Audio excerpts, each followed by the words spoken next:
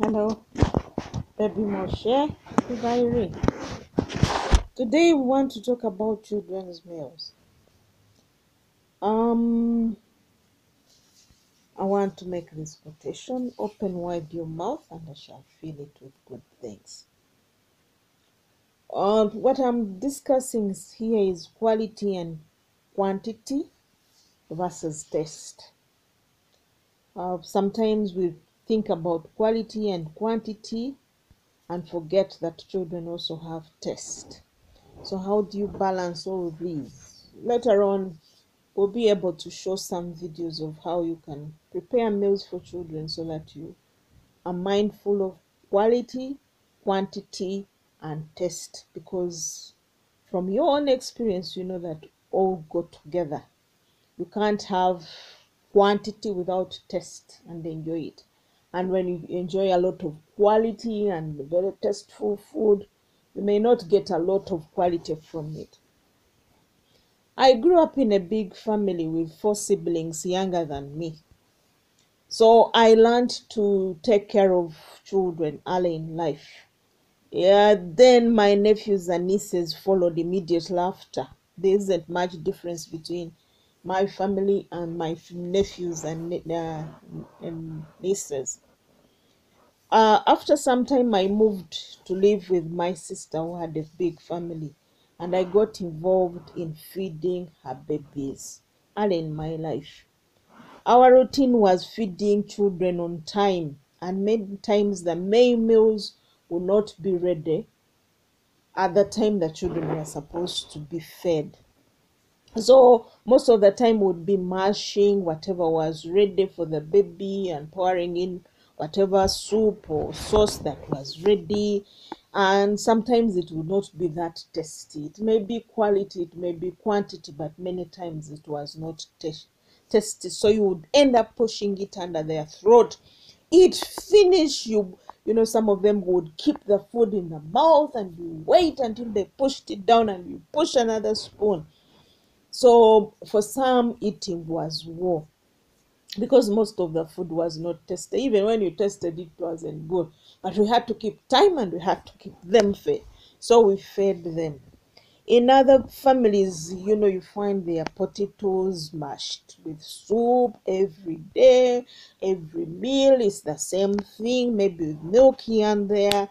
In some families, it's maize porridge with milk, morning, evening. You keep warming it and giving it to them.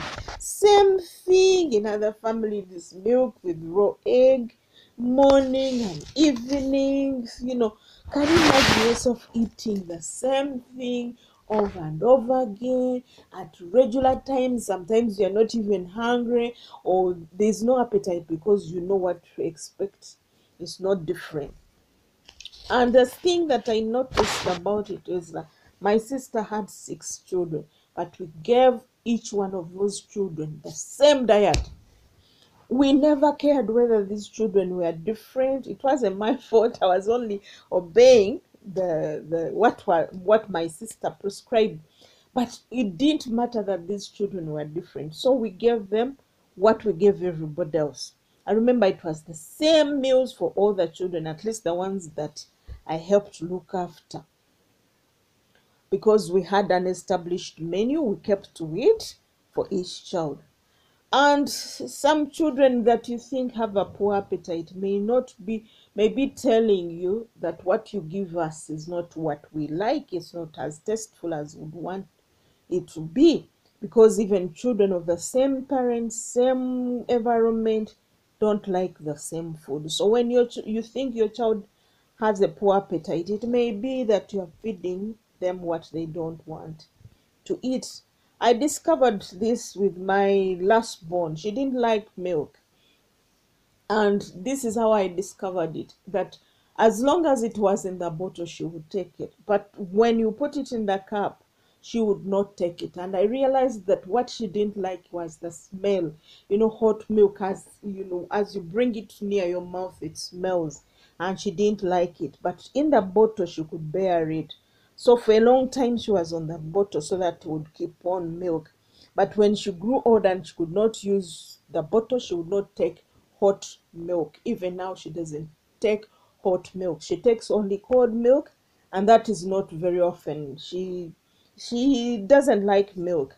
But supposing I had forced her to take milk in the cup as she grew older, she would not have taken milk. And that I never force her to take milk. Now she's grown up, of course, I can't force her, but everybody takes it for granted that every child must take milk. But maybe she could have taken something else other than milk. So you need to find out why your child is not eating. It may not be that they don't like eating, but probably you're giving them something that they don't like eating.